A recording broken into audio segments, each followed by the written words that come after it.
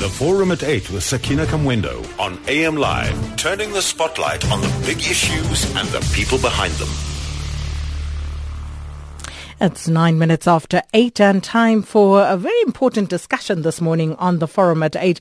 And let me just indicate that we will have, a series of discussions around the land question because there's much to be said. There are various points of views and we'll try to bring as many of them as we possibly can so that you can hear them and engage with them in order to try and get to a point where we can ultimately come up with a solution to this problem.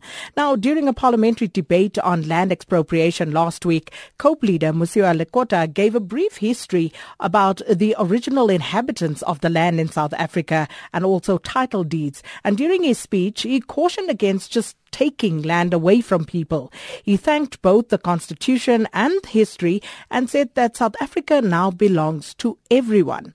Lekota concluded by saying that this subject is fraught with dangers if we don't think carefully about what we are doing and that we need more discussion on this question. Otherwise, we will be putting this country in danger. So on the Forum at 8 this morning, we'll be unpacking this debate with Mosiuoa Lekota with a view to having more conversations around this subject. This is what Lekota had to say.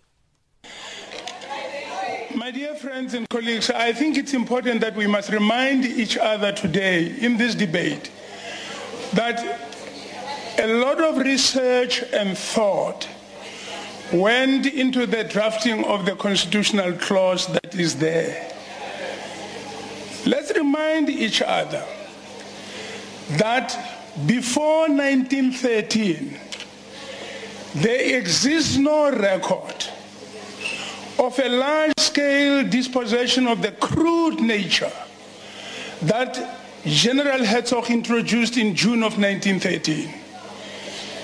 With the arrival of various peoples in this part of the world that we call South Africa today, some from Europe, others from the Philippines here as slaves, others from Malaysia as slaves, others from England, others from Germany and France as religious fugitives from religious wars, arrived here over between 1652 and 1913.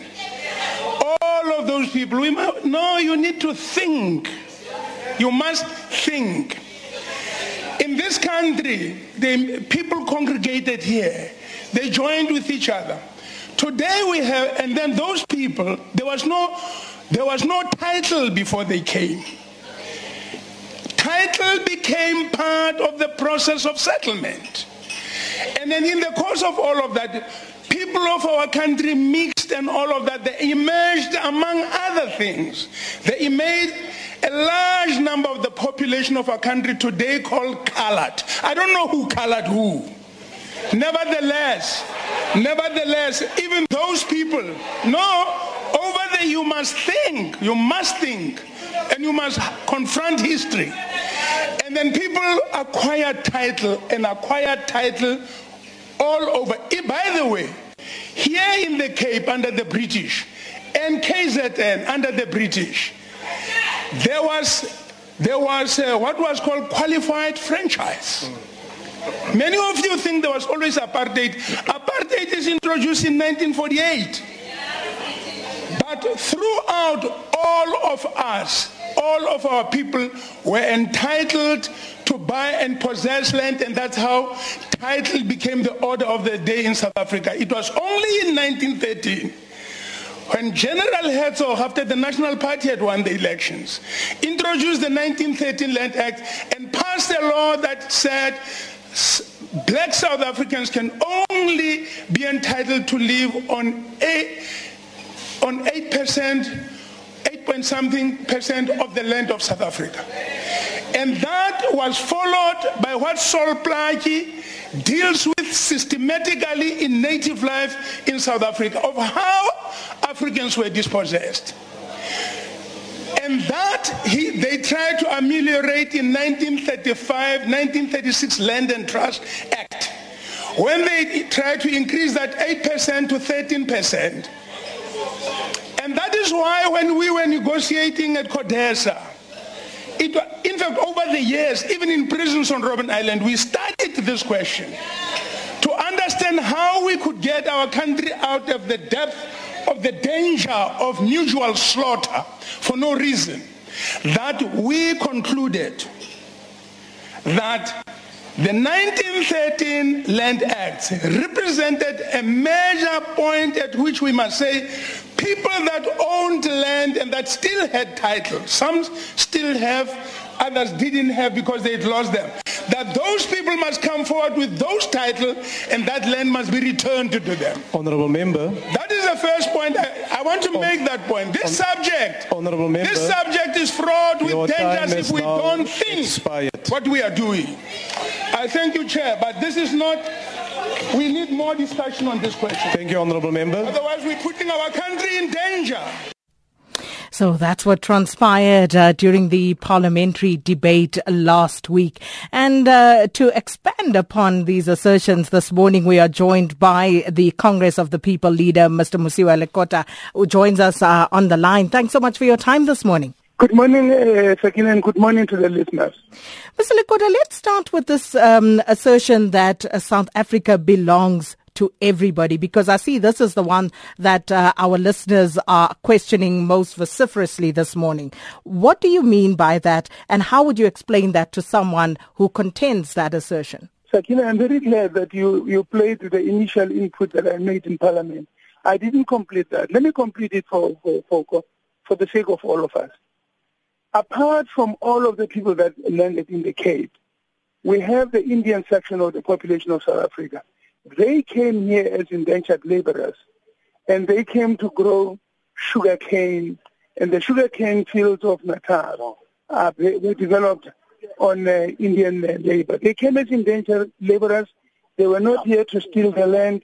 They came here to work, and in the process, they ultimately settled. Some came as passenger Indians. Those who were indentured laborers ended up staying here permanently. They became part of South Africa. Chatsworth, Verulam, and all of those townships of Durban.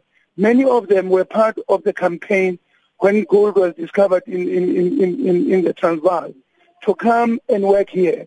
They were part of Mahatma Gandhi's long march across Natal into Transvaal.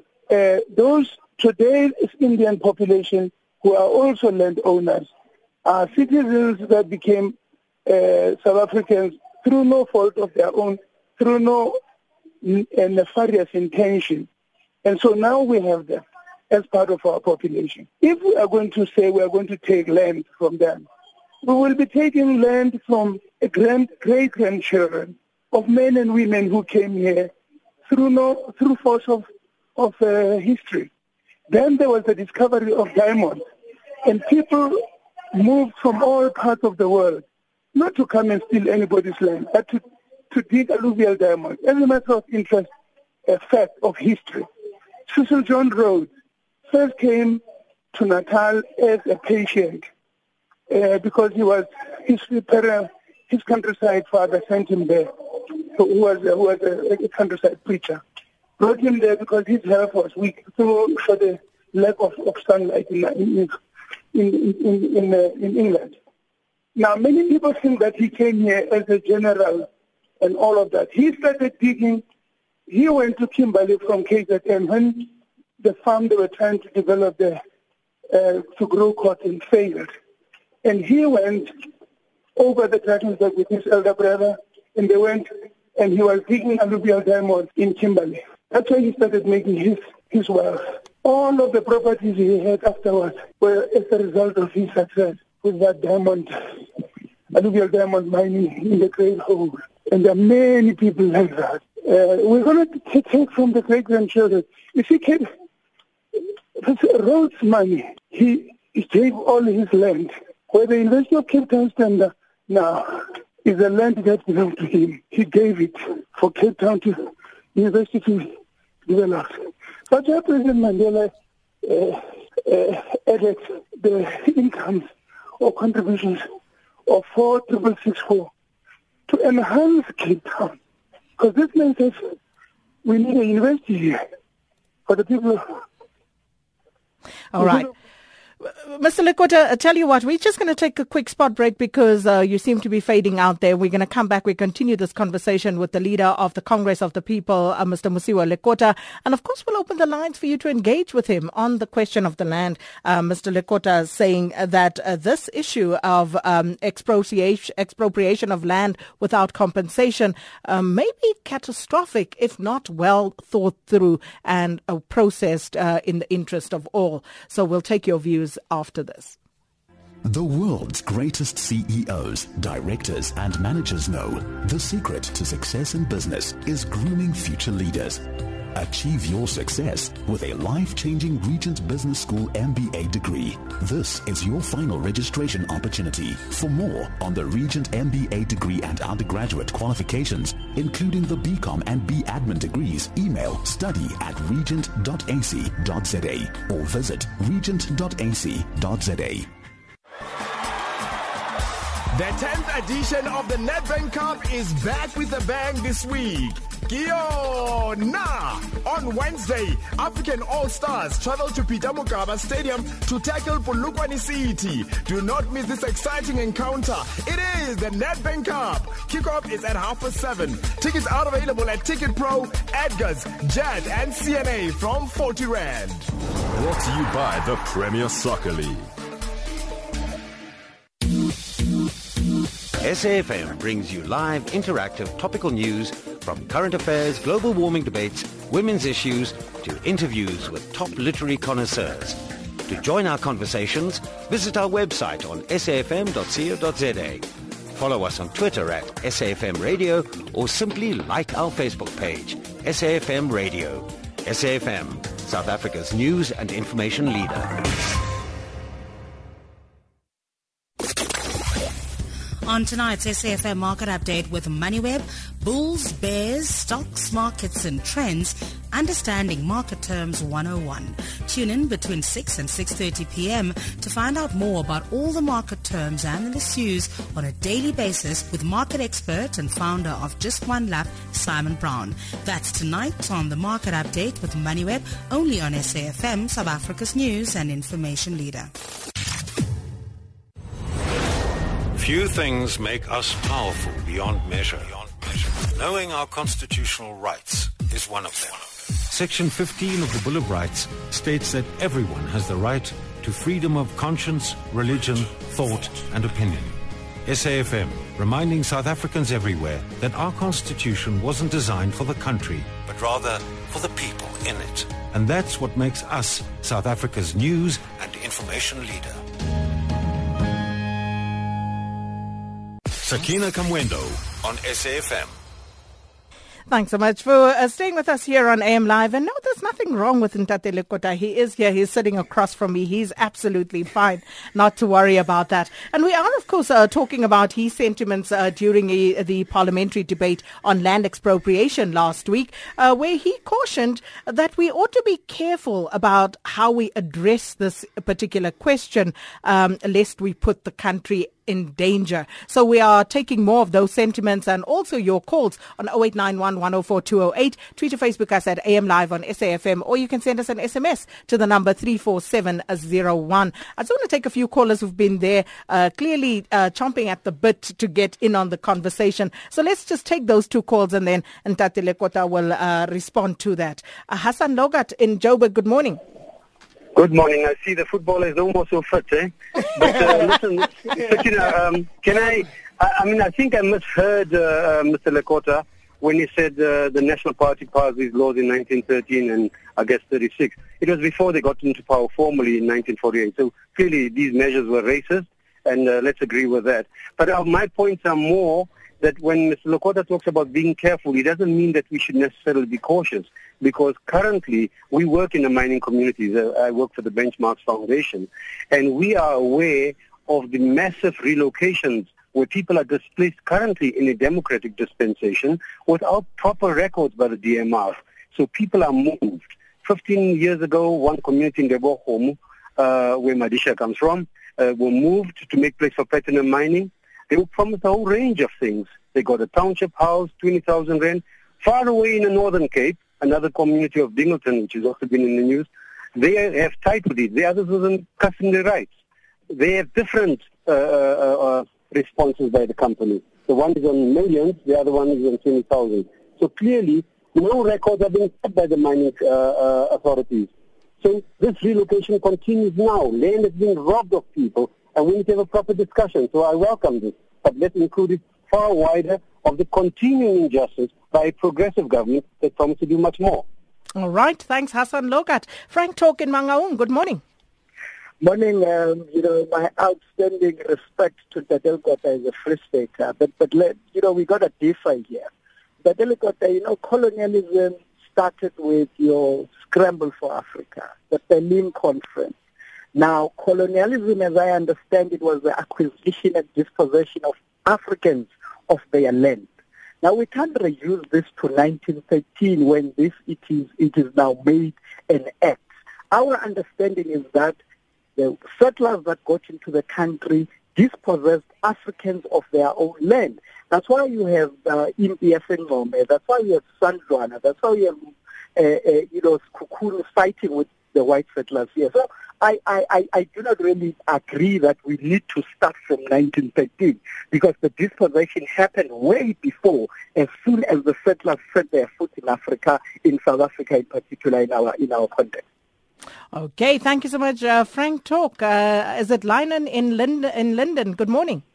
Morning. I agree with the land distribution without compensation. But there's one question that is unanswered to me is, I had a piece of land in Plettenberg Bay, which I sold. But the question is, if you take the land, who takes care of the bond? And if you don't take care of the bond, who takes care of the bank? And who takes care of the banking crisis that follows after that? And who takes care of the currency that falls after that? So there's a domino effect that happens with us because most people have bonds on their land. And it's owned by the banks, not by the people who is on the land. And that is the question that I would like to have an answer on. Okay. Thanks so much, Lynan. Tate Lekota, so let's start by addressing those questions, yes. I suppose, in response to your broader input to the subject. Yes. First of all, Mr. Logat, I must agree with you. You can see that the issues that you are referring to are post-1913. The reason at the negotiations we took a position that June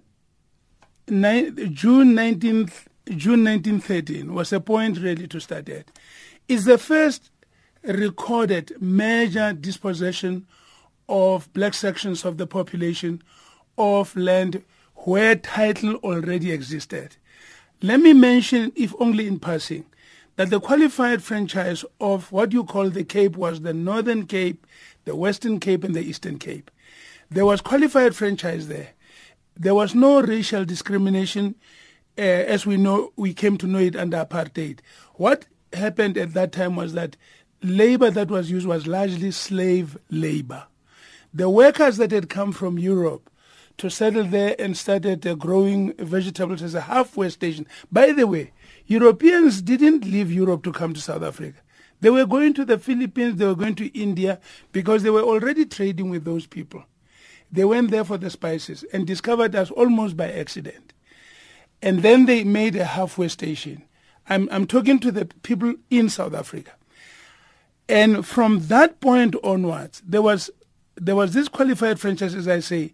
Many slaves escaped from the Cape and went deep inland.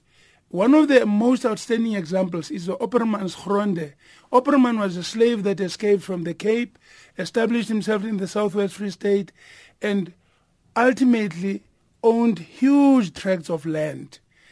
And he bequeathed it to generations of the Oppermans when they would come. It still is the property of his great-grandchildren. That title still stands today, to this day. Now, but to answer your question, I think that we must place the blame and the weaknesses to those who continue to allow this 15 years that you are talking about, and all of these things which are no longer allowed under the law since we adopted the Constitution. And with you, I must agree with you, therefore, that with regard to where land has been taken from people and unjustly, the Constitution says it must be corrected. And we can't blame the Constitution for that. We must blame the government that does not stop that kind of thing. So we need to correct. With regard to, I don't know whether I've answered your question in full, or this question of without compensation. How do you take the land of the children of Opperman, a slave who worked, raised his own capital, and bought this land and left it for his children? When you take that land from his children, who have title to it and so on, surely you can't take it, even if you want to take it without, but you can't take it without compensation.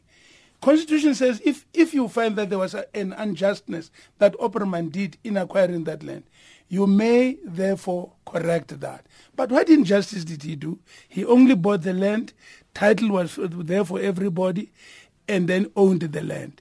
So we can't, without compensation, it's a very dangerous thing.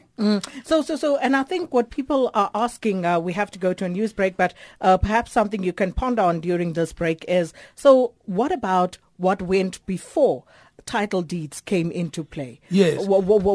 How should that particular question be addressed? We have to go to news headlines. When we come back, we'll continue the conversation with Ntate Mosiuoa Lekota and also continue taking your calls. Nomsa Mdluli up with the latest news headlines.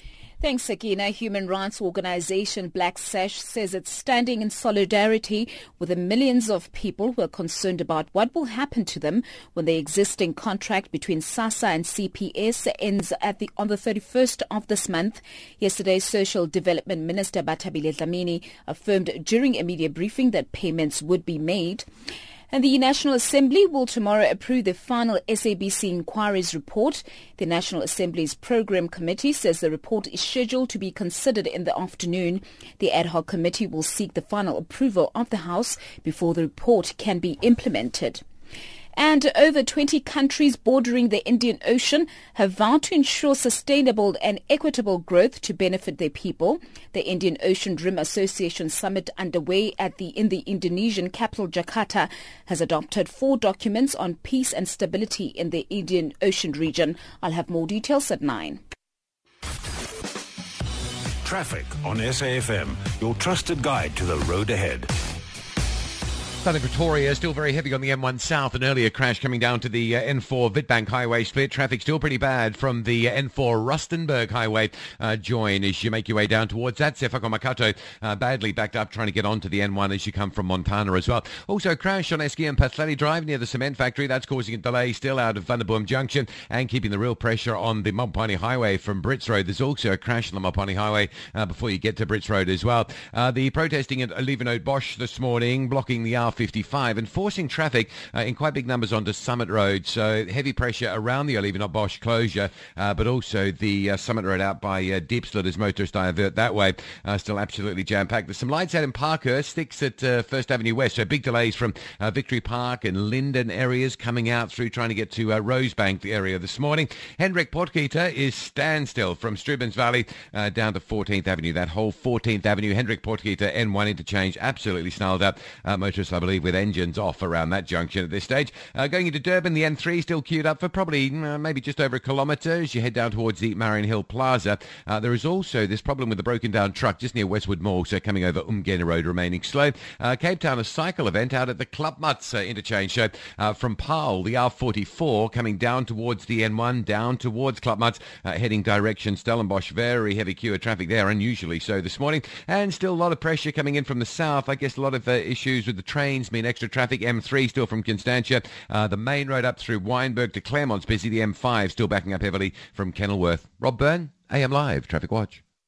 Sakina Kamwendo on SAFM. So this morning on the Forum at 8, we're talking about the land question. And as I'd indicated, perhaps I should just stress this one again.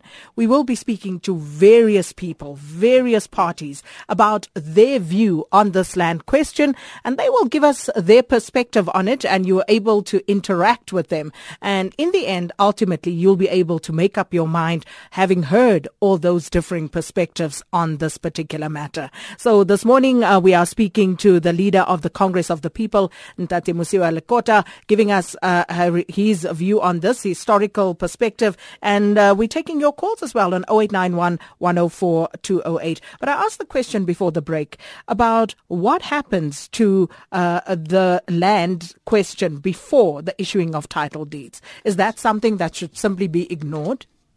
Well, thank you very much. Let me say, well, I've got to answer Frank Talk because he made an important point here. Before I deal with that, however, let me say this, that many South Africans do not realize the sections of the population of South Africa that are called the Bantu-speaking tribes is not the original inhabitants of this region. Let us confront that hard fact. The first people here were the Khoi, what you'd call Nama, Kherikwa, and all of this, and the San people. What we call, the people we used to call Barwa, is actually the people, our forebears, when they got here, they met these people. They call them the people of the South, Baburwa. The word Barwa comes from there. It's not a derogatory name. And it's because when our people met with them, they found that the languages they speak are structured like the Latin language. When you talk, you start with the noun and go to the verb. In our languages, we start with the verb going to the noun. For instance, if you say ngiphe ukudla, give me food, they say food, give me. You see, it's that structure that our people noticed that no man. These people of the South, they speak in this way. Of course, some of the words are a bit different and so on.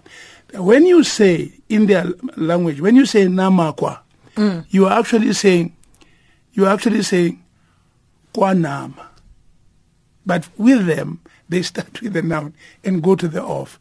Nama kwa, kheri kwa. Runa we say kwa Zulu, ha Lekota, and all that kind of thing. And so those are the people we found here. We took land from them. We conquered them. We came in bigger formations, stronger weapons, and all of that. And really we overtook. Go and look into Lesotho. You'll find their paintings, their everything everywhere. We defeated them. And they were nomadic. They were not settled like us. So they were the first people that were met by the Europeans that came to Europe. Now, that came to the Western Cape. Frank Talk is wrong. Colonialism doesn't start with 1885. The first white people were Portuguese who got here, were Portuguese. They arrived in the 1400s. In fact, their ships wrecked and they came on the land. But they didn't settle. They used to call the Cape of Storms. They didn't like it because of their initial experience. The Dutch came later. By 1652, when the Dutch sent Van Riebeeck to establish a halfway station to the East Indies, 1885 is nowhere to be thought about. Most of the European powers were nowhere. They found there's no title. They negotiated peace with agreements with the Khoi. Auchumai was the leader of the Khoi. And they grew vegetable, they bought meat from them and all other things they needed. Some of them settled. And because they didn't come with any women, they intermarried. The first interaction between Africans and them became that. That's where the root of what you call the Cape Colored come from. Then the Dutch brought the Filipino slaves who also intermarried. The guy, Stellenbosch, the guy Van der Stel, who's after whom Stellenbosch is named, was actually born of a Filipino and a European. This is hard fact. So now you have this people that grow there and so on. I'll tell you more. D.F. Malan had relatives amongst the Malay slaves that were brought to the Cape. So colonialism does not. 1652, you have that. And people acquire title. You have these people mixed blood. When the English took, in 1886, the English took over the Cape from the Dutch. They brought the Malays thing, and they introduced later on a qualified franchise. Black, white, anybody. If you had so much land, if you earned so much, if you had per year, if you had so much education, everybody could vote. Many of our people that you see with these surnames and all of that were actually on the voters' roll. There was a common voters' roll in the Cape, right? And Natal, by the way, and Natal. Although the qualification conditions in Natal were a little stricter, but you also had qualified franchise. And these people were on the voters' roll. Then the Indian people got there as indentured laborers. When they ultimately settled, they also could work and acquired property. When I say we are all South Africans, because history, forces be above us, put us together. Therefore, we acquired franchise in those ways. There was no qualification rights for voting in when the Free State was founded, and Free State is only founded in 1854. 52, 54 is the Transvaal or vice versa. Those northern colonies did not give us rights as what we enjoyed in the Cape Province and in Natal. Right up to 1910 when South Africa became a union and so on. That was still the position. But we owned title, but there was no title. There was no title before the advent of white people. Land began to be sold. It raises the question in my mind. If we now want to take land from Kamwendo or Van der Merwe or de Klerk, by the way, many of whom themselves are already colored. Many white people are colored. The people don't know, but they are colored. You'll find black African DNA will show you all of them, the whole lot. Vervoet was the only one who was not, because he was born in the Netherlands. And then he came here. That's why he came with all these strange theories of his here. Mm. So the point therefore that I'm making is, if you take property from Trevor Manuel, because you say, well, he's not an African and so on. To whom are you going to give that land? Because Trevor is a great-grandchild of the Khoi. So if you take it from him, to whom are you going to give that land? If you take that land from Van der Stel, great-grandchildren, to whom are you going to give it? Because they too will say, my grandfather, my grandmother came here as slaves, and we are a product of this situation here. The Malay, these people in the Western Cape, what are you going to do? The Indians here in the Cape, and ourselves, because so many of us are going in these African surnames, but we are carrying white blood in our veins. Right. We're going to open the lines, taking your questions. I promised you'd be able to interact with these different views. And some of you, the messages coming through, Ntate Lekota, people disagreeing with you vehemently this morning, saying you are distorting history. But let's hear the views from the callers. Eddie is in Cape Town. Good morning. Good morning, Sakina. Look, I must say thanks to Ntate Lekota for the history lecture, but I think that's not where we are, to be honest. I think we spent the whole hour with him lecturing us a history lesson in a university. That's not what we're talking about. What we're talking about is starting from the CODESA. What did they, when he says they signed about land, what did they sign? What did they say must happen to land? What did they say when they buy land? a willing seller, willing buyer by the government. What was that land once it's bought by government? What was it going to be given to? Because he keeps on saying, if you take land, who are you going to give to? That's question number one. Question number two, I think Ntate Lekota, well and good, you guys fought for this country and brought us democracy, but I think there's a DSE and of ideas with you right now. I'm not surprised that COPE didn't survive, because thinking of how much our people are so destitute in the rural areas. For example, if I give you an example, people in the rural areas want to build houses. I've had an example of this, but then they are told the land they cannot be given a title deed, even though they have got their rondavels and everything there. So therefore, they can't go to the bank and get a bond, because the bank says the land doesn't belong to you. If we give you a bond and you don't pay, we will take it. Then there's the issue of infrastructure. Those people build big houses there, but they waste nothing. So Ntate Lekota and everyone should be exploring a situation that says, mustn't we have a bank that is a land bank that we used to have, and try to work it a way that there are guarantees from government that our people can have title deeds in the rural areas, farm and do all of these things.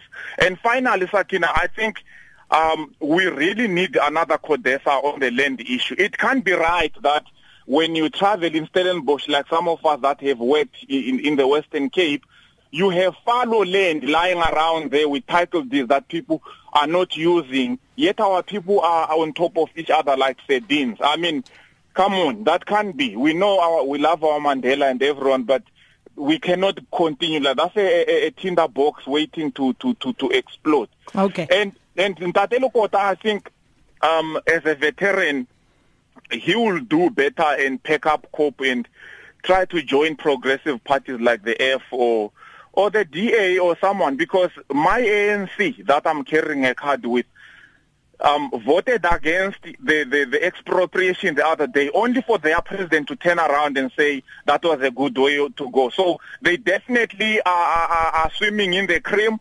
All of us that are poor down here are just looking up at them and wishing there are scraps that come down, but those scraps don't come down. Okay, got you, Eddie. Enoch is in Polokwane. Good morning. Morning, thank you very much. I also want to commend Lekota for his historical submissions. Now, my first question is, I want Mr. Lekota's comment on this, that CODESA did not exhaust all the problems of the new democracy.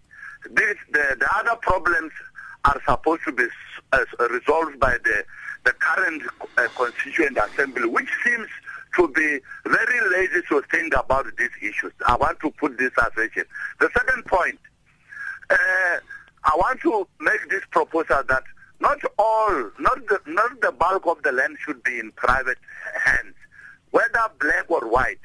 I want to put it this way, that perhaps 10 to 20% can be privately owned, the rest owned by the state, and people be used to allowed to utilize the land, so that blacks who are poor should not be excluded from owning land.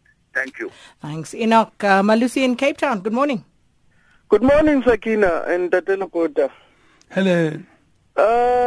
Sakina, let's be honest. I can hear Ntate Lekota uttering the history of, I heard he's talking about Oppenheimer bought the land in the northwest. My question is, who did he buy it from? Who did he buy that land from? Who? Now, I wouldn't venture into the fact that, he talks about that other Africans depossess other Africans the land. Now, let's talk about the land in Africa and South Africa. The land in South Africa and Africa belongs to Africans. Now, there is no settler who came to this country and bought a land. They depossessed people the land. Somewhere they were killed because of land. They even built, the very same people who took the land from the people, built banks to make sure that that land is owned, they're indirectly owning that land through the shares in the bank, so that you are not able to expropriate the land without compensation. Let's be honest in the Lekota. You might have been owning a farm, I understand, and you want to protect that property. But the problem is, where did it start from? Let's solve the injustice before 1913 Land Act, when people were dispossessed. Because now, we are sitting, let me be honest, we are sitting with a time bomb. And the young people, as I'm young, as I'm talking to, I'm very young. Let me be honest to you. We want our land back because we are the one who are tilling the land at the farms. The very same people who say they're owning farms and they're feeding the nation, they're not actually feeding the nation. There are black people who are feeding the nation, who are running farms and tilling the land so that people have food. They found us tilling the land. It's just that the market might favor the certain color, but we are the one who are working hard on the land. So the land, if it goes back to the state, they will be able to share it among the people who live in it. Not a person owning hectares and hectares of land. Actually, they not own them. It is land that was deposited from Africans. Okay. Thank you, Sakina. Thanks so much, Malusi. And then Timothy Litwaba asked the same question. Who did Opperman buy the land from? Is there a settler who brought land with them when they came here? The land was taken from its rightful owners, says Timothy. Ugly Duckling says, my question is, where has the discussion on land taken us to? Continued slavery? Is that where we headed? Ad Rev Chocolate says, I agree for progress. If everything, including land, we as a nation need to think collectively. Young Prophet says, does Mr. Lekota's speech in Parliament suggest wrongfulness when discussing land reform? He is behaving like an imperialist. Kagiso Moeng says, when Europeans took the land, it was very catastrophic for the dispossessed. So catastrophe is the only thing that Africans know. And Gecko Publishing says, land is capital. Land is not just farming. And we must stop reducing the land question to farming. So, Mr. Lekota? Thank you very much. Sakina, first of all, let us say this. We cannot ignore the facts of history. After every where wars happened, such as, for instance, between Basotho and the English, when the wars were in the Free State and Lesotho, when the wars were finished, peace treaties were signed. Now, the leaders of our people at that time signed peace treaties. Agreement was struck on how they were going to interact and all of that. After the wars, for instance, in KZN, if you like, it was then Zululand, it was the territory of the Zulu. Peace treaties were signed. Agreement was struck on how they would interact going forward. That's why Natal had a qualified franchise.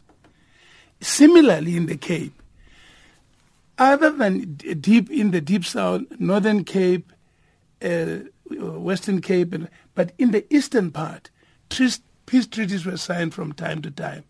So agreements on how to acquire land. Let's bring it forward. Yeah. You're sitting there paging through the Constitution, your Yes. copy of the Constitution. Yes. And what the listeners are asking is, so where does the solution lie today?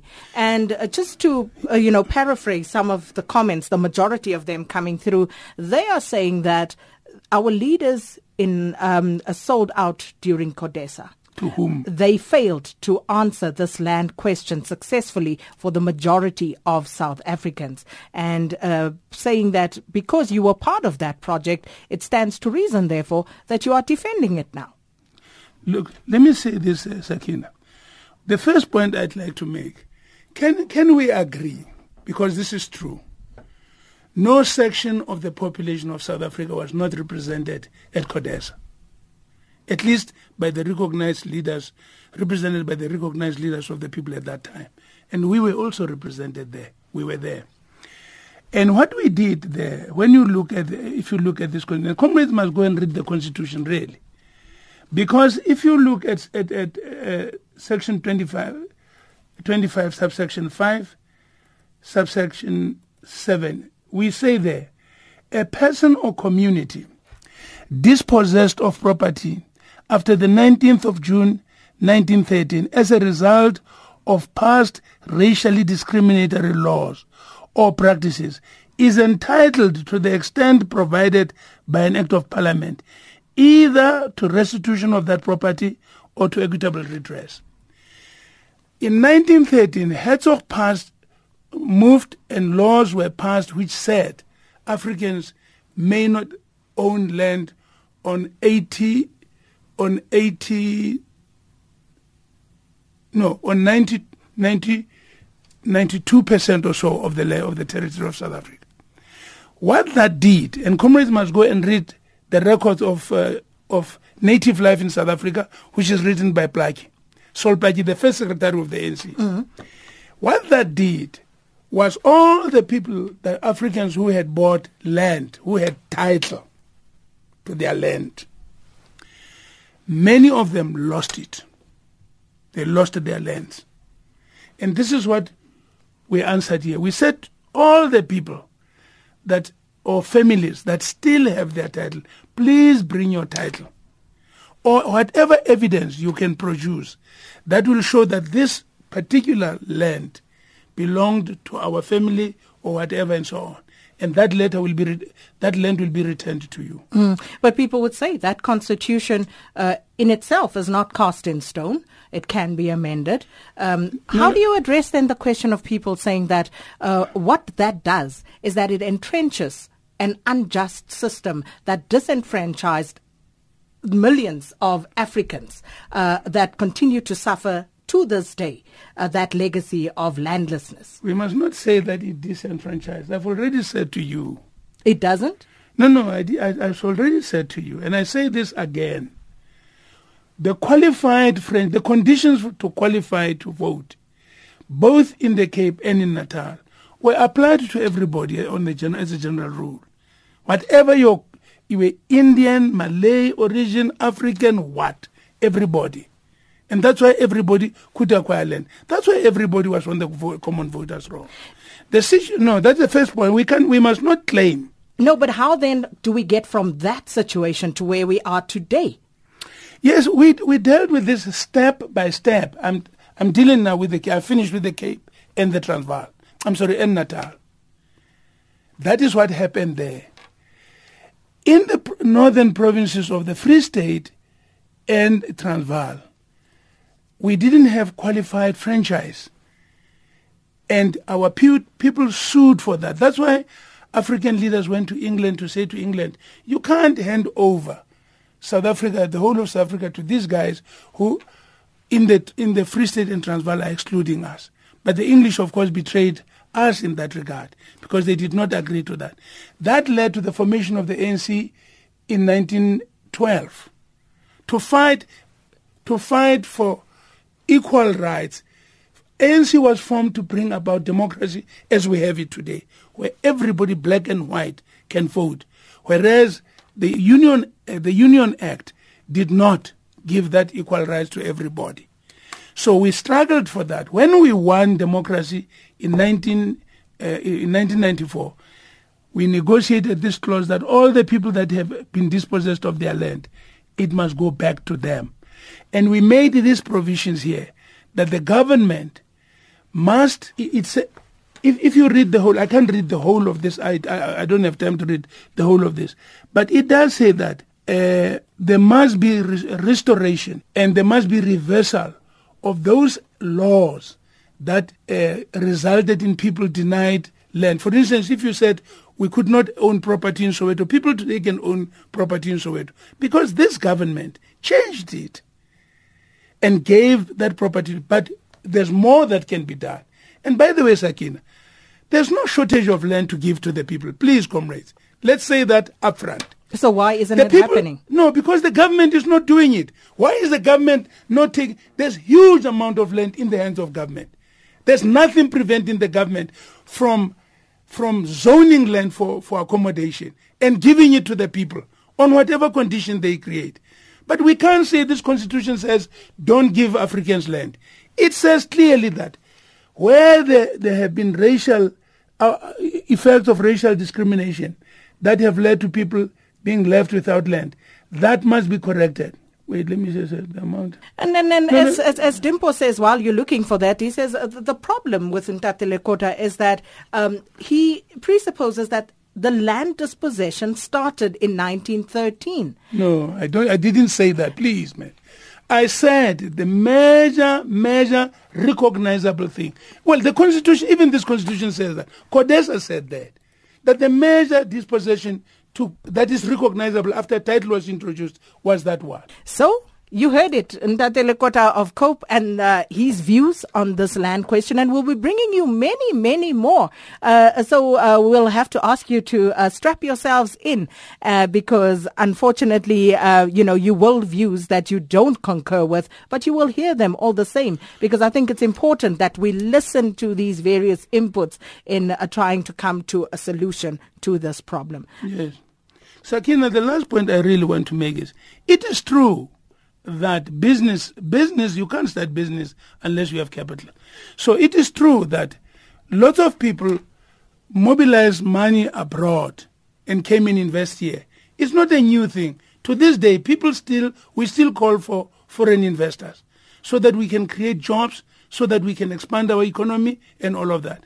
Anglo-American, for instance, was founded as a result of Oppenheimer mobilizing, as a CEO of the British company here, mobilized fund capital from British, long-term capital from British and Americans. And the reason it's called Anglo-American is because Anglo-American is not Oppenheimer's property. It is the property of British and American long-term capital that was invested here when they formed the company in 1917. So this is true. The banks, even ourselves, if you want to go and bank anywhere, how can you do that if you don't go through the banks? All the countries of the world do it. This is what every person does. And I think that what we need to do is to transform the people of our country into effective instruments of transformation. We must give our children education and training. We must make sure that they are competent, they have skills and necessary ability to enter the market in their own name and right, to then, of course, set, and with the support of government, to develop into top business people that can own, not from freebies, but from their own capacity to do so. But government must support that.